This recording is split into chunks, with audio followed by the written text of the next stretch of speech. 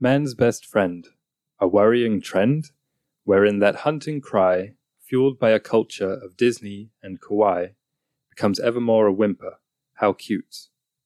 What brute would treat their dog unlike a newborn, not feed it from the same teat by which our own feet became petite? And boxed in apartment 117, on a plane of freshly fitted hardwood tiles, plasticine and plastic smiles, the toy dog yearns for grassy heaven, to sprint and let loose hunting cries, a glint of daylight over civilized. Wow. Yeah. I was trying to channel my slam poetry a little bit. It was very slam poetry. It started out about a bit Alicia-esque. Yeah, I was also trying to scheme. channel your rhyming. Yeah. Your obsessive rhyming. So, welcome back to Solacene, everyone. This week, we're going to be starting off by talking about the domestic animal, the pet, and also the plant pet of today, houseplants. Sure. And before we start, we're going to talk about our zine, which accompanies this semester and talks about a walk through the wilderness depicted through artistic interpretations of how Aaron and I perceive nature. Yeah, varying mediums for each different landscape. Mm-hmm. And it has a somewhat light-hearted tone, I would say. Still, dramatic as is the Solacene, but also maybe more comedic than the previous scenes. Mm-hmm. Still, hopefully, enlivening and enlightening, but also just an easy read. Yes, certainly. Not just an easy read, but an easy read. Mm-hmm. So you can find that zine, you can buy it through the link in the description. All the proceeds go to Eco-Justice, which is a cool thing about ecological justice. Exactly. And also, if you like the podcast, you can watch us perform it every week on YouTube. YouTube Solacene, the full videos are there. That being said, pets. Pets in the Solacene, and those, as I called them last week, lazy green pets. Lazy green pets. I was trying to summon up that phrasing, but I couldn't remember it. I think we should start with houseplants because they're such a trend. I'd say 20 years ago, the trend was, oh, it's our baby. But it was like a dog. A couple that was like new. They would get a pet and kind of treat it like a baby. Now, we've taken it a step farther, and your pothos plant is your baby, and it even propagates and has its own babies. So you have grandbabies. So Hashtag plant father. Yes. Did you see me ever using that? No. No. You don't really hashtag much. That's true. Or post. Yeah, or plant. Yes. But houseplants have been around since the dawn of agriculture, houses. Yes, because they would have began as, well, we're going to have some things growing near the window. It'll just be on the inside to help with the climate. And also just for decorating. It's a very easy way to bring color into a space. To spruce up your living space? Oh, exactly. First of many. Because you'd build your house. I mean, we build our house today. All the walls are white. And you could create a pigment out of plants or out of today chemicals. But it's much easier to just bring the plants. Get it from the source. Get the color from the source. So they've always been a source of decoration, but also have a history of being a little bit more practical. So you'd have your herb garden. Maybe you'd have a small pepper tree. We have one growing behind you on the floor that has little spicy peppers. So it'd be a little bit more useful. Yeah. Whereas now I feel like... Let me just interrupt because you say it's growing behind me on the floor. I would use the word more decaying or dying. I won't embarrass you by lifting it up to the camera, but it's not your finest horticultural moment, yes. for sure. Our apartment's very cold. It doesn't get any light. Well, that's what I was thinking for the Solacene. More evergreens inside. Mm. Yes, and very bright apartments and homes. Whereas right now, the average apartment in this city has probably one window, similar to us. Yeah. So it's not exactly conducive to living things, humans included in that, but living plants as well. But the plant trend really kicked off 2012, 2014 with Instagram and so on, because it's very aesthetically pleasing. Someone posts a picture of their New York apartment and there's just vines and trees, and it just looks so cool and tactile. And then with the pandemic, when people were living at home, and had a lot more time to tend to things, the plant revolution picked up a little bit more because it was kind of like, well, what do I do with my time? I can cook, I can clean, but we were having so much more time in our hands that plants were a very easy thing to exert that nurturing tendency of humans. And there's also quite a plant community, as I was alluding to, which, as we've talked about before in the podcast, we really miss community as a society. Mm-hmm. So having such an easy in to a community through plants is very appealing to people. It's another way by which people can identify themselves. Mm-hmm. #plant father or whatever. I don't like plant mother. Plant mom's definitely a thing. Well, plant mom, yeah. Like it's a way that you can talk about yourself. Mm-hmm. I'm a plant mom, and so all these other plant moms, we are like, without even trying, kind of like friends. Mm-hmm. So I guess that's kind of a good thing. I don't know. Let's talk about houseplants in the Solacene, though. Is there any difference to houseplants today? We already said there'd be more sunlight. More sunlight. I assume people will have plants, as we said, they've had them always indoors for the same reasons. They are lively, bright. They have a cleansing aura or placebo, even if it's not, necessarily the case. Mm-hmm. They can be colorful. And also, I think, even in the Solacene, like less so than today, but most of our buildings will be straight lines and flat walls. And something that's really nice about plants is that they are not geometric, whereas almost everything else we live in is like laser cut, our homes. So it's nice when things just kind of sprawl, and plants don't really have many straight lines. And they even often have some verticality, like maybe there'll be a hanging vine, or they'll just be taller than the average piece of furniture that you have, I think, which is a nice use of space, getting into Solacene interior design a little bit. But yeah. But the reason we're talking about it in the nature series is because it's literally the only part of our homes that is natural, in that we are bringing nature indoors. And in the Solacene, I think houseplants will be perhaps even more commonplace, but less of a collector's item, more of just as I was saying, you have an herb garden and you have these decorative plants, but they'd be cared for a lot more. Because plants are compostable, I feel like we treat them, staring at the dying plant here, it's like, if it dies, it dies. It's not like it's plastic. It'll just decompose in the compost. But I think in the Solacene, we'll care for our plants a bit more and perhaps just have more knowledge of how to care for them. Because I feel like there's a bit of a learning curve. And also, the climate in apartments, we act like it's all, it's just an indoor plant, it'll survive in there. But the climate inside apartments is very different. Sometimes the air is, you're in a city, so there's pollution, and then it will impact these plants. And most indoor plants are, well, in North America, are tropical because indoors is always warm, whereas outside here, 6 months of the year, they couldn't survive. Yeah.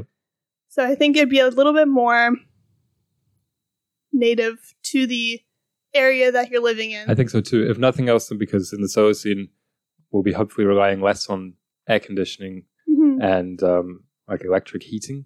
Yeah. So things are a bit less completely steady. Like I don't think we should be shivering through like -20 nights in the winter and the opposite in the summer.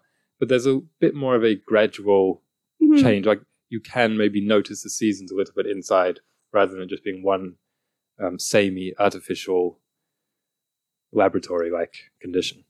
Yeah. I received at the end of the growing season for the community garden, they gave me a piece of a fig tree.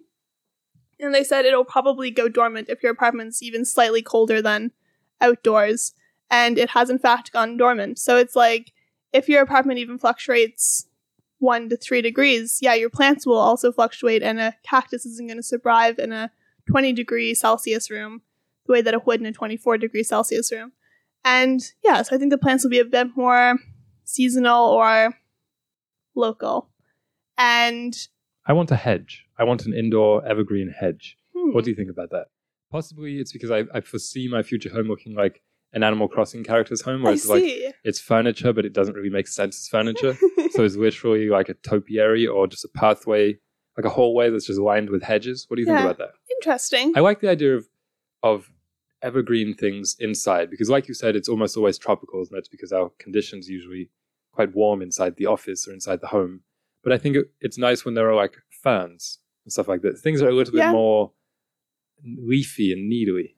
I see. I know those two are opposites, but a little more messy. Sure.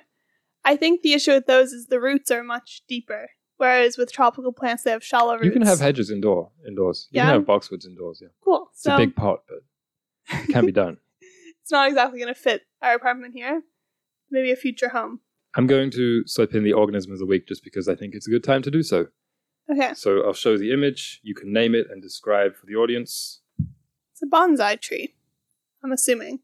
So a bonsai tree, or whatever this wiggly... It is a bonsai. I know it's not drawn very well. It kind of looks like a face. I didn't mean to do that. Yeah. It's like a Rorschach painting. Yes. But it has a very wiggly, bumpy trunk with a shallow, leafy foliage canopy at the top. And in a shallow pot, decorative pot. So it's kind of colored jack-o'-lantern-esque.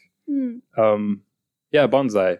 I, like many, was first introduced to this in the Karate Kid films. The bonsai is not a plant, so it's a little bit of a stretch for the organism of the week. As I frequently commit, bonsai is more of a practice. It's more of an art form. So it's kind of like you bonsai plants. Some types of plants which are frequently bonsaied: junipers, ficus, Japanese maples, jade, dwarf jade. In the Karate Kid, it is a Juniperus procumbens. Okay. Obviously. Yes. Have you ever wanted to bonsai? I feel like you'd be good at it. You'd enjoy it. I have wanted to, but I've never lived in an environment conducive to their survival. Yeah. I mean, you had it wasn't a jade plant, but you had a plant kind of similar in this type of species category, and they're very finicky, which is kind of the practice, and you have to really care for them. They're kind of like orchids, that it's like, if you water it the wrong way, it's done for. So the bonsai obviously is a traditionally Japanese practice. It comes from the broader Chinese art of penjing, excuse the pronunciation, which basically means making whole landscapes in miniature. Bonsai is more about making a single tree in miniature, which is kind of a cute idea. Kind of like Animal Crossing, a little bit like we were talking about. It's over 2,000 years old. It's based on Zen Buddhism.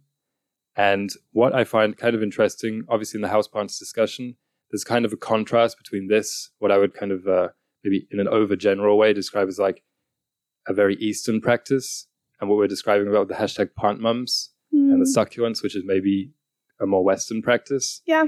I think it's best summed up in the admittedly shallow Wikipedia list of bonsai aesthetics. So it says the key aesthetic elements are miniaturization, obviously, proportion among elements, obviously, so just not making it look like ridiculous, making it still look like a tree. And then these last three, asymmetry, which I feel like we kind of aim for the opposite almost. Think about also like a very seasonal houseplant, the Christmas tree. I feel like in my family always, we would try and shape it and angle it and sometimes prune it and pick one out that is as symmetrical as possible. Like that was the aim. No trace of the artist. So like it wants to look as natural as possible without any of the artist's hand visible. And also poignancy, which basically means that it should kind of remind you of, or in some way symbolize, wabi-sabi. What would you say? Like the profundity of imperfection, asymmetry, and impermanence.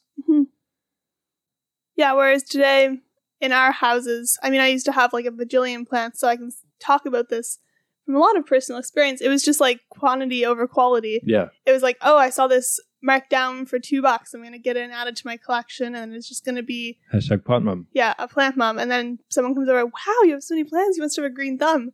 But it's like, you just bought them all. That's a good point. And they're going to die, probably. I really was kind of shocked dipping into just a little bit of the rabbit hole of how intense or how much of a science it is to bonsai these. Because I thought that they were all like dwarf variants of plants. But for the most part, they're not. It's just the way that they're pruned, including the roots. And what did it say? Careful cutting and stress techniques used to make them small. And obviously the pot kind of limits their growth already. Yeah. Which is something else that I found interesting, and why I drew the pot is because I feel like that's a big part of it, the way they're grown and displayed. Almost like the frame of a painting. Yeah. Whereas now, or maybe even in the Solacene, it's just like, typically doesn't matter what it grows in. Grow it in a boot, grow it in a mason jar. But there's a certain times there can be like a niceness to putting a lot of effort into what is actually growing in. Mm-hmm. Not as important as the plant, obviously, but important still. I see. So in the Solacene, there'll be a bit more bonsai, a bit less #plant mom. Yeah, I think so. Yeah. It's just about like, it seems like they have a real bond with it. It's kind of interesting. Some fun facts. Actually, one fun fact.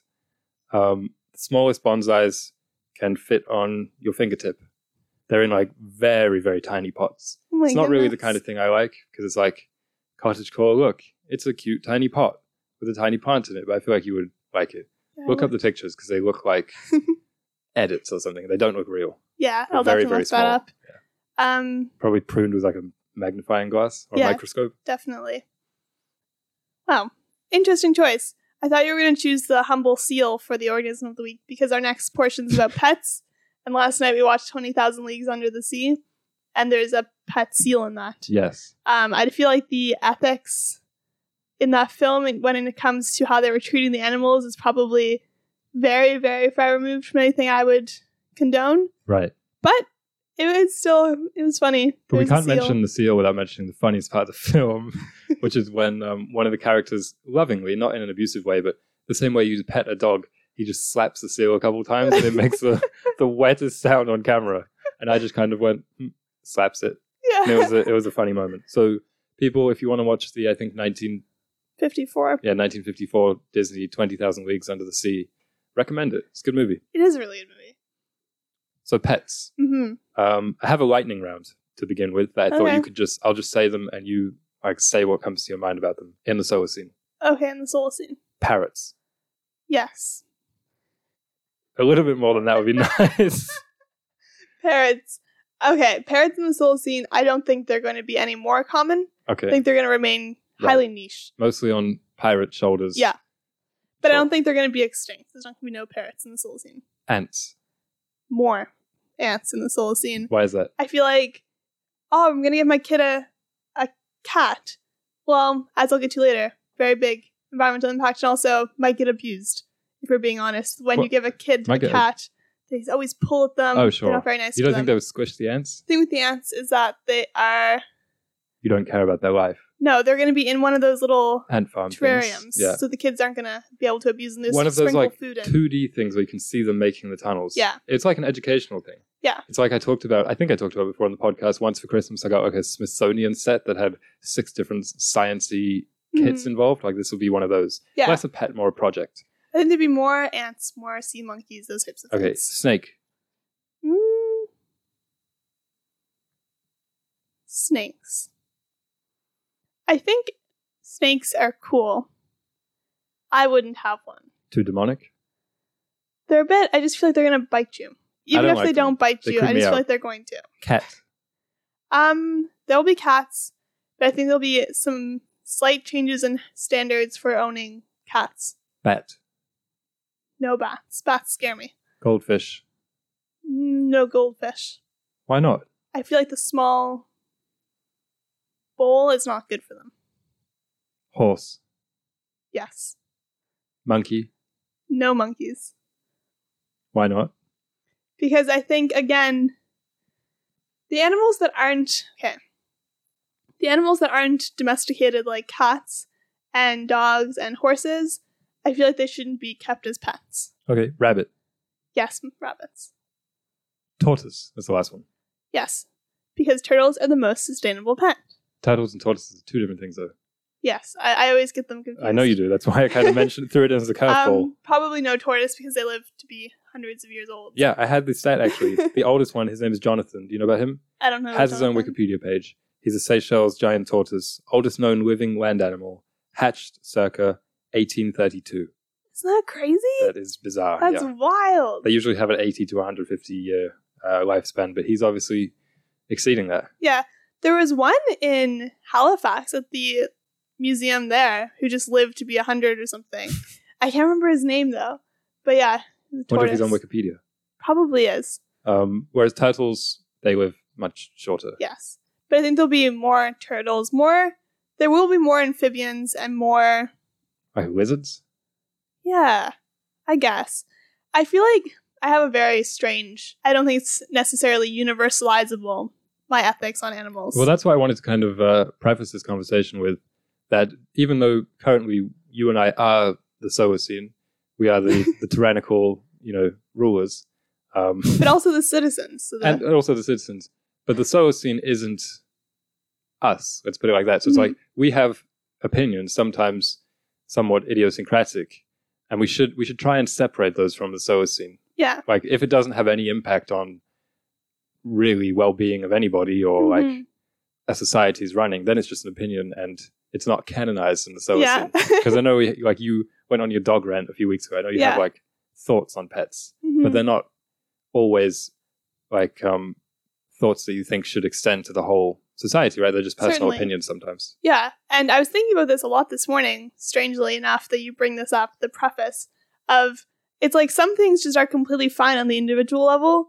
But the reason that I often will go off on tangents is I always picture things being taken to kind of the extreme of like everyone's doing this, every dog is being treated like this, or every whatever. And I'm like, I feel like that's probably not good. Just like I don't think we should be tyrannical about people being vegan or about people not owning pets, but it's just like, doesn't mean I don't think people should. Anyway, yeah. It's like there's somewhere in between the individual and the larger society, and like there's lots that falls in between there. And when I was looking into the ethics of pet ownership and to kind of inform what I thought about the Solacene, it was a lot of statements from PETA, which is the organization for pets ethics, and their formal statement is that pets should not be bred for pethood, yeah. But it's like obviously there's billions of dogs and cats who are just like they're domesticated, so if you just release them in the wild, that would be unethical too. So it's like a lot of these PETA people, they have pets, rescues, but they also advocate against breeding. And I'm like, I feel like I fall somewhere in between there. So they essentially want to bring a gradual end to pethood. Breeding of pets. To breeding of pets, okay. But I think pets will always exist, mainly because people will have farms and people will perhaps the pets will just kind of change a little bit. I don't think having I adore cats and dogs. Like I'm a big cat and dog person, so it's like hard for me to say this, but when I was thinking about it, it's like I don't think I'd ever buy one that was bred. I would just only ever rescue an animal. Yeah. So I think that's always been my belief, and I think that will extend to the Solacene. And I feel like most people have that belief. Well, it's just like when we're talking about zoos. Yeah. That actually most zoos now don't do the bred for captivity thing. Yeah, exactly. So, because like most people will be like, yeah, it's probably not right. It's kind of the same with pets. Yeah, because there's this kind of, the way that they were describing in these articles I'm reading is just so extreme of like the power imbalance of like, they can't even pee without your permission. But it's like, it's kind of true. It's kind of twisted when you think about it. But it's like... Alicia gets radicalized by PETA. I know. But I also think having pets, like we have kind of chosen for ourselves not to have a pet while living in a city, because I think you should be able to just like release it to go play for an hour or two, or to just be like, yeah, we're going to go to this big field, you run around, do your thing. Yeah, I basically made the points. So pets are fine. Like I essentially was like, pets are fine. Like I'm not a big fan of indoor pets.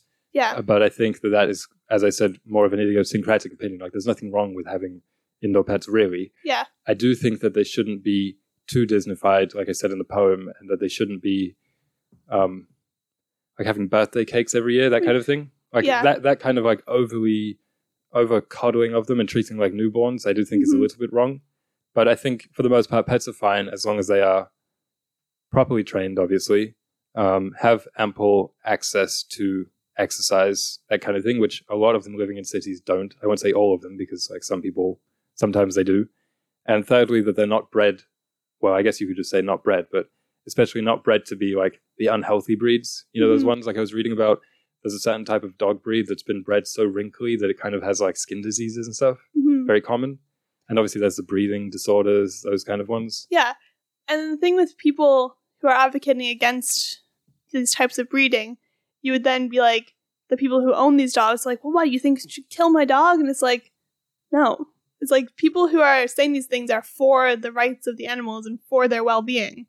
It's like, we don't think we should go out and like kill a bunch of dogs so that there's not a bunch of them being killed in shelters, or that they're just living miserable lives and we're encouraging it. And one more thing about pets that I was thinking is that we shouldn't feed them human food because there's people who don't have food. So it's just like, you should be giving them food. They need to eat. But I saw a stat that if there was a nation made up of cats and dogs, it'd be the 5th highest consumer of meat in the world. So it's like China, the United States, Russia are like above it. But it's just like, they shouldn't be eating human food. I think there's probably just too many. There's just too many pets. Yeah. That's probably it. I mean, it said, I have it written down. In 2020 alone, there were 5.7 million pets purchased in the UK. Yeah. Which is like this big. Sure. So. I mean, it has a lot of people, but yeah, you're right. But it's still kind of crazy. And I don't know why all the stats I was reading were about the UK. I guess that was where the research was done. But it said every year there's the size of Great Britain times 2 is how much agricultural land is devoted towards pet food. And it's like, I feel like that's not right when there's people starving. I made a mini list of pros for pets, things that are like, these are actually really good. Kind of trying to convince myself a little bit because, yeah, I feel like I'm probably in like the bottom half of people in terms of their opinion on pets. It's strange because we're both big animal people, but it's, yeah. Yeah. I think it's just that I've maybe had a few bad experiences with pets. But one is that they're real, like houseplants. They bring a sense of life to the home. They're non-geometric for the most part. My dog was very flat and square, but most of them are kind of rounded. The other one is that they're good companions for children. They kind of introduce them to the natural, like, death. I think a lot of kids probably remember the first time their dog died or something like that. And also, humans and dogs, this is like specific to dogs, kind of evolved alongside each other. And there's a lot of different theories about how humans kind of evolved, not from dogs, but like there was an influence of the way that dogs socialize, or wolves at the time, to how humans did. I'm not sure how much stock there is. Like, there's different levels that the theories kind of put stock into it, but to some regard, like the man's best friend thing is legitimate. So I think, and they remind us a little bit of like that we're all like from the wild. You know what I mean? Like, we were talking about them having birthday cakes. I think in the Solacene, they'll be a little bit slightly less domestic. Like, they will have a bit more activity to them. But even the most domestic dog, when you see them sleeping, it's like, and they start, like, their tail starts going all crazy, and they start like twitching. It's like, what are they dreaming about? Yeah. Life back thousands of years ago, back in the forest or something, back in the woods, the hunt, howling at the moon. Like, I want a dog that will howl at the moon. Let me put it like that. Yeah. Yeah, I think pets are great for humans' mental health and just, keeping us joyful. Yeah. Because it's like you could be having the worst day ever, but then you see a cute dog and you're going to just... But I like that sense of companionship. I think it's a nice thing, and it is like historically present. It is an evolutionary thing. I made a little list of some literary characters who are famous for their pets. Okay. Harry Potter. Yes. So I've always been concerned about this. I don't know if it's a pothole or an inconsistency, because in the books it says on like Harry's Hogwarts letter, every episode obviously has to devolve into like the minutiae of Harry Potter canon. It says students may bring an owl, a cat, or a toad. What's this rat doing? Yeah, what's the rat doing there? So I think she just forgot about that, or maybe it was like, well, it's a rat. It's kind of like a cat. Yeah. Or maybe they sensed that it wasn't actually a rat. Maybe. Spoilers for people who don't know about Prisoner of Azkaban.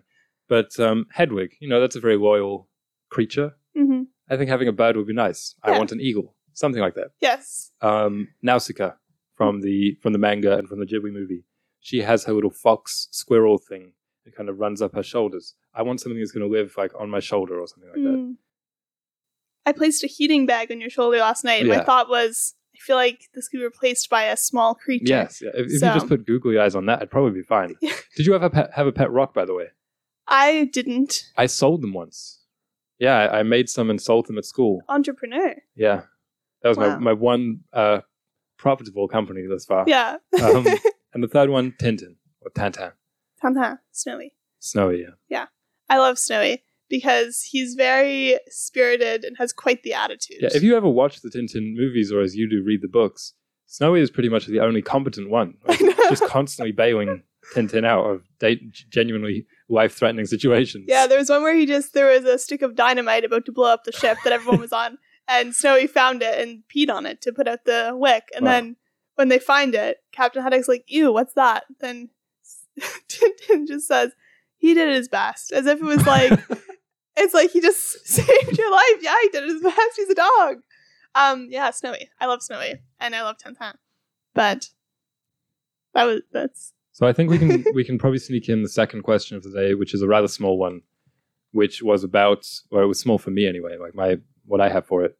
Kind of renaming the reduce, reuse, recycle mantra for the Solacene. Mm-hmm. Basically, my answer was, let's not do that, because I think people don't respond that well to slogans. Like, I feel like if reduce, reuse, recycle came out today, people would be like, don't tell me what to do. And to an extent, they'd have a point.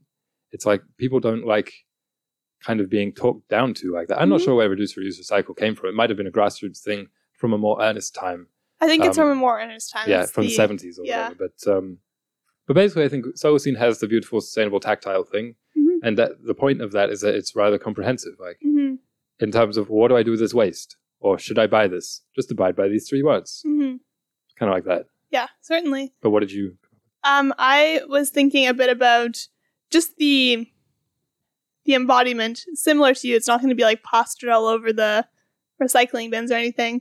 But I merged, there's the 7 R's, which have been developed somewhere in Canada, and then the pyramid of like consumption. So I kind of merged the 2 of those to make a new pyramid of thought processes. This is a bit more applicable to today. So and it's going to be classified by red, yellow, green. So it'll be like a stoplight kind of thing. Did you come up with that stoplight thing? Yes. Okay. So the red, so this Even though is there's like... going to be no stink chariots in the Solacene, so where are people going to get this archaic iconography from? It's going to be just kind of a blast from the past. Okay. Well, I guess the buses will still have it. Yeah.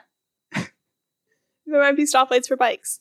So the red, before you even buy it or before you even like do anything, it's don't buy, certify, or DIY.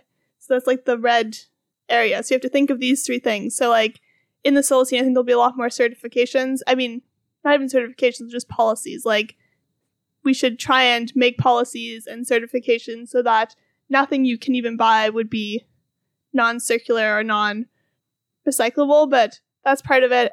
Don't buy it in the first place, just like use what you have, or DIY. So like, do I actually need this carrot peeler or could I just use a knife? Sort of thing. So for that certification thing, you're thinking about like a TV license like they have in England? TV license. Yeah, like everyone has to own a TV license before they have a TV. I didn't know that. Yeah. But that makes sense. Something like that. But they're in the Solacene, there'd just be a bit more. So that companies can't undercut, because there'll always be someone who wants to undercut and use the plastic instead of using the sustainable, slower method. But in the Solacene, that just won't be possible. So that's kind of what the certify means. The yellow is care, share, repair. So take care of what you have once you've acquired it. Share it with people. So it's like, oh, I need a dress for this party. Instead of going out and buying it, you can maybe borrow one from someone else. And then repair, of course. Oh, I'm going to just throw this out and buy a new one. Just fix it if you can. And then the Solacene will have the skills and the things will not be built. So you have to bring it into a place to have it fixed. You'll be able to fix it yourself. I heard about this new phone that is 100% repairable, which is kind of cool. So you can like order parts from it and then it's just easy to fix. And I would someday like to look a bit more into that. Modular? If I ever need a new phone, I feel like I'd look into that. The way you mentioned that made it sound like you were starting a joke or something. Yeah. You're like, so I heard about this new phone that they say it's 100% repairable.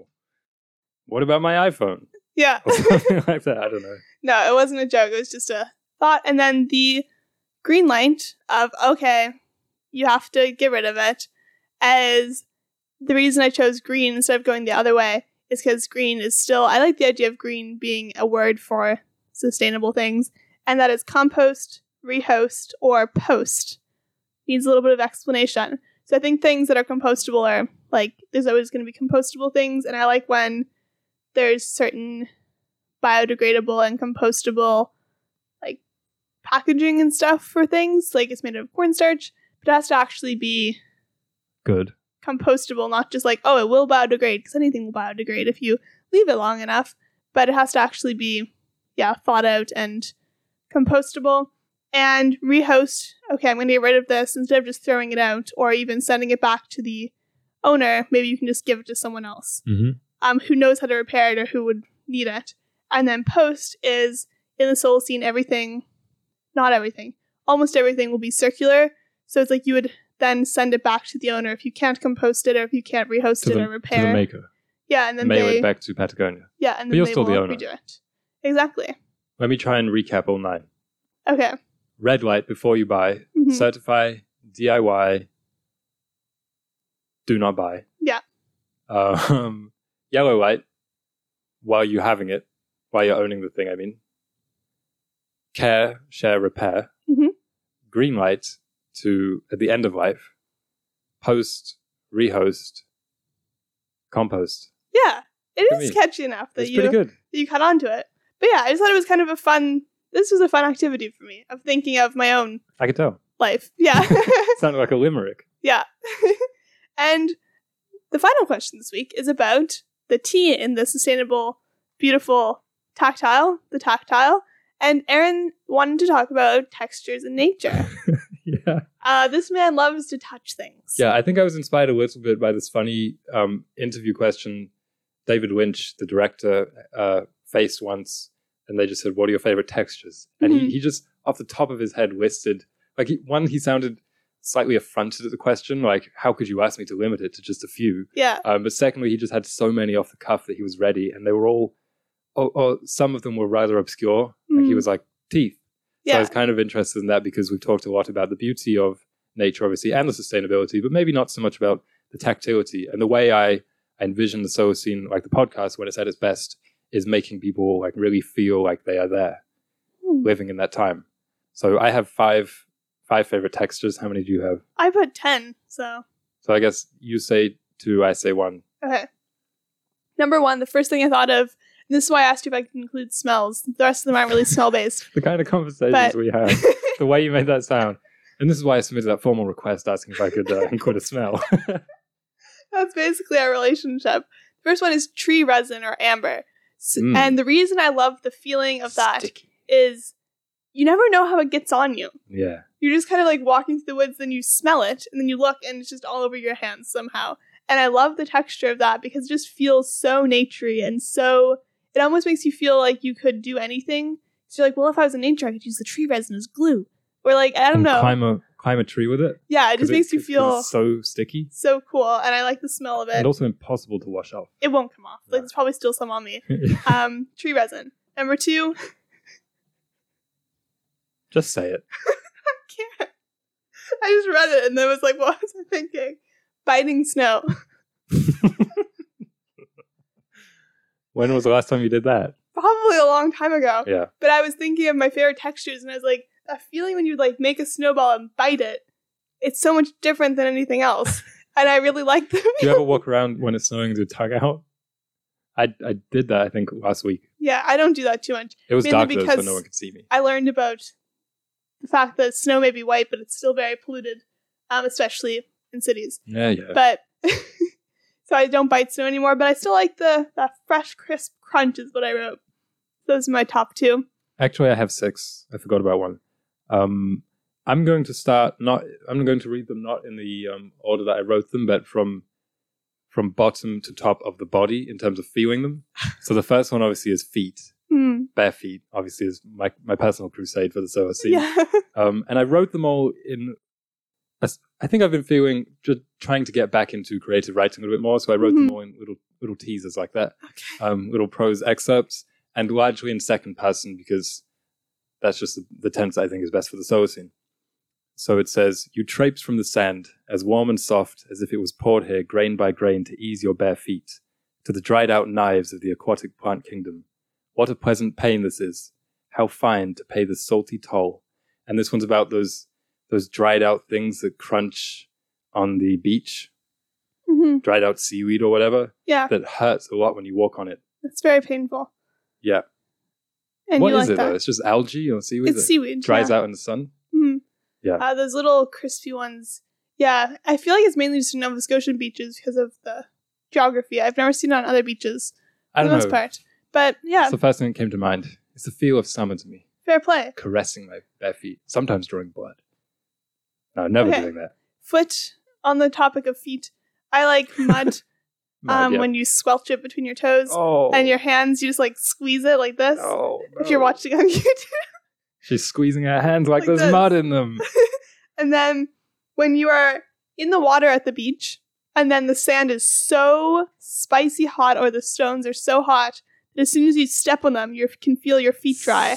And then they're kind of like stuck to the sand or like stuck Yeah. to the stones. It feels like you kind of merge with them. What about that thing when you're on the beach and you put your feet in just where the water's coming, and so the water gradually comes in and like envelopes, the sand envelopes your feet in And it, that like, muddy sucks them suction under. noise, and then you have to pull them Yeah. up with a big. Yeah. Anyway, Good stuff. ASMR episode. yeah, oh, that would be disgusting. My next one is for the lower legs, the calf, shin, maybe the bottom of the knee, and it's when a dog brushes against it. Yeah. It's on theme for the pet episode. So it says, our poor untouched shins, calves, and knees. Only briefly they know loyal warmth beyond the polyester pant, as a panting pet walks by. The bristlier the better. Pass by again, young Fido, and don't forget to swish that tail. Because I like when dogs kind of swish It's like the tail the final. like it's a fan, like they're Yeah. fanning you like you're royalty or something. Mm, Egyptian royalty. yeah. You like it too when dogs brush I like by. when dogs brush up against you for Yeah. sure. I encountered the biggest, most just beefy dog ever the other day, and it was so loving, but it just was probably like 3 times the size of me. But it was wonderful, and it was like brushing up against me, but it came up to basically my chest. So Do you agree with the bristlier the better? no, I like soft dogs. Okay. So Strange, that's where but we yeah, that's where we differ. Yes. My next thing is cracking the puddle ice. Do you know what I mean? When there's like puddles or potholes and there's that thin layer of ice. Like it's not full of water, but it's like the water is kind of evaporated, but there's still a thin layer. And you get to be the one who cracks it. Oh, and there's no water underneath? Yeah. Oh, yeah. That's such a nice feeling. Bang, bang, And I always bang. felt- I used to be like just going up and down my driveway on those mornings. Exactly. Because you felt like, oh yes, I'm the first one to it. My siblings didn't get to it. No other school kids got to it. Powerful. It's mine. Just shattering it. Yeah. Always on the way to the The bus. downward Never. thrust. You don't really see those other than on your way to the school bus. The next one is when you're like camping or it's just summer and it's like it doesn't make sense, but the dew on the grass is so cold it gives you brain freeze. I really like that feeling. When you're camping and Or you're just home and you go out into the grass barefoot for some reason. barefoot, but how is it giving you brain freeze unless you're laying with your head on it? It gives you brain freeze. Sometimes in the morning when there's that dew or that when there's like a first frost and you go out, Oh, yeah. it just gives you like brain freeze because it doesn't make sense that it's so cold. I think it's just you're so hot from the night, then you go out and yeah, it gives you brain freeze. But I really like that feeling. Sure. Wakes you up. My next one it's more of a tragic story because it's a texture that you can only really look at. As soon as you try and reach out and touch it, it crumbles. And it's those old leaves that are so aged Mhm. that they just look like the finest like engravings on them. You know, when you can see every single vein, Mhm. but then when you try and touch it, like they're basically transparent. Yeah. But then when you try and touch it, it just crumbles in your hand. It's quite metaphorical, really. So it says, wretchedly delicate leaf, bringing forth in your soft-spun weave my clumsy essence, dissolving in grip, I'm unpracticed to loosen. You are less a texture than a temporary viola for the fairies. Wow. Because I imagine like a tiny fairy playing it like an instrument Mm, with the small strings on it. I see. Beautiful. Yep. Birch bark. Yeah, of course, peeling it, Peeling it. Then feeling that destroying smooth those trees, the inside of it. feeling underneath. Yeah. And I also said the feeling of feeding an animal and it kind of like touches you, but it doesn't really No, touch You you. mean with the wet tongue? A little bit. Wet but also dry? It was like we were feeding squirrels once, and it's like they don't really touch you, Oh, yeah. but it's like the sensation of like the food leaving your hand, or if their tiny beak or their tiny tongue, yeah, touches you. Do you remember what you gave it? I gave it a pumpkin seed Yeah. that we had roasted ourselves. Yeah. It was a very artisanal gift to that squirrel. But I really like feeding tiny animals because it makes you feel like you're a Disney princess. Yeah, and a giant also. Also with the birch bark is when it kind of curls up. Like when it's off the piece of wood, I mean. Mm-hmm. When it just spirals like a scroll. Yes. And you open it and you can read the ancient map inscribed. My next one, I suppose, is for the hand. And it is the inside of the almond, which obviously is a storied texture in the history of our relationship. Yeah. One of the first things that we bonded over, really. This one story you were cheating on me with an almond, if I'm being honest. how much we like the inside The way feel. you described it, yeah. Well, just wait.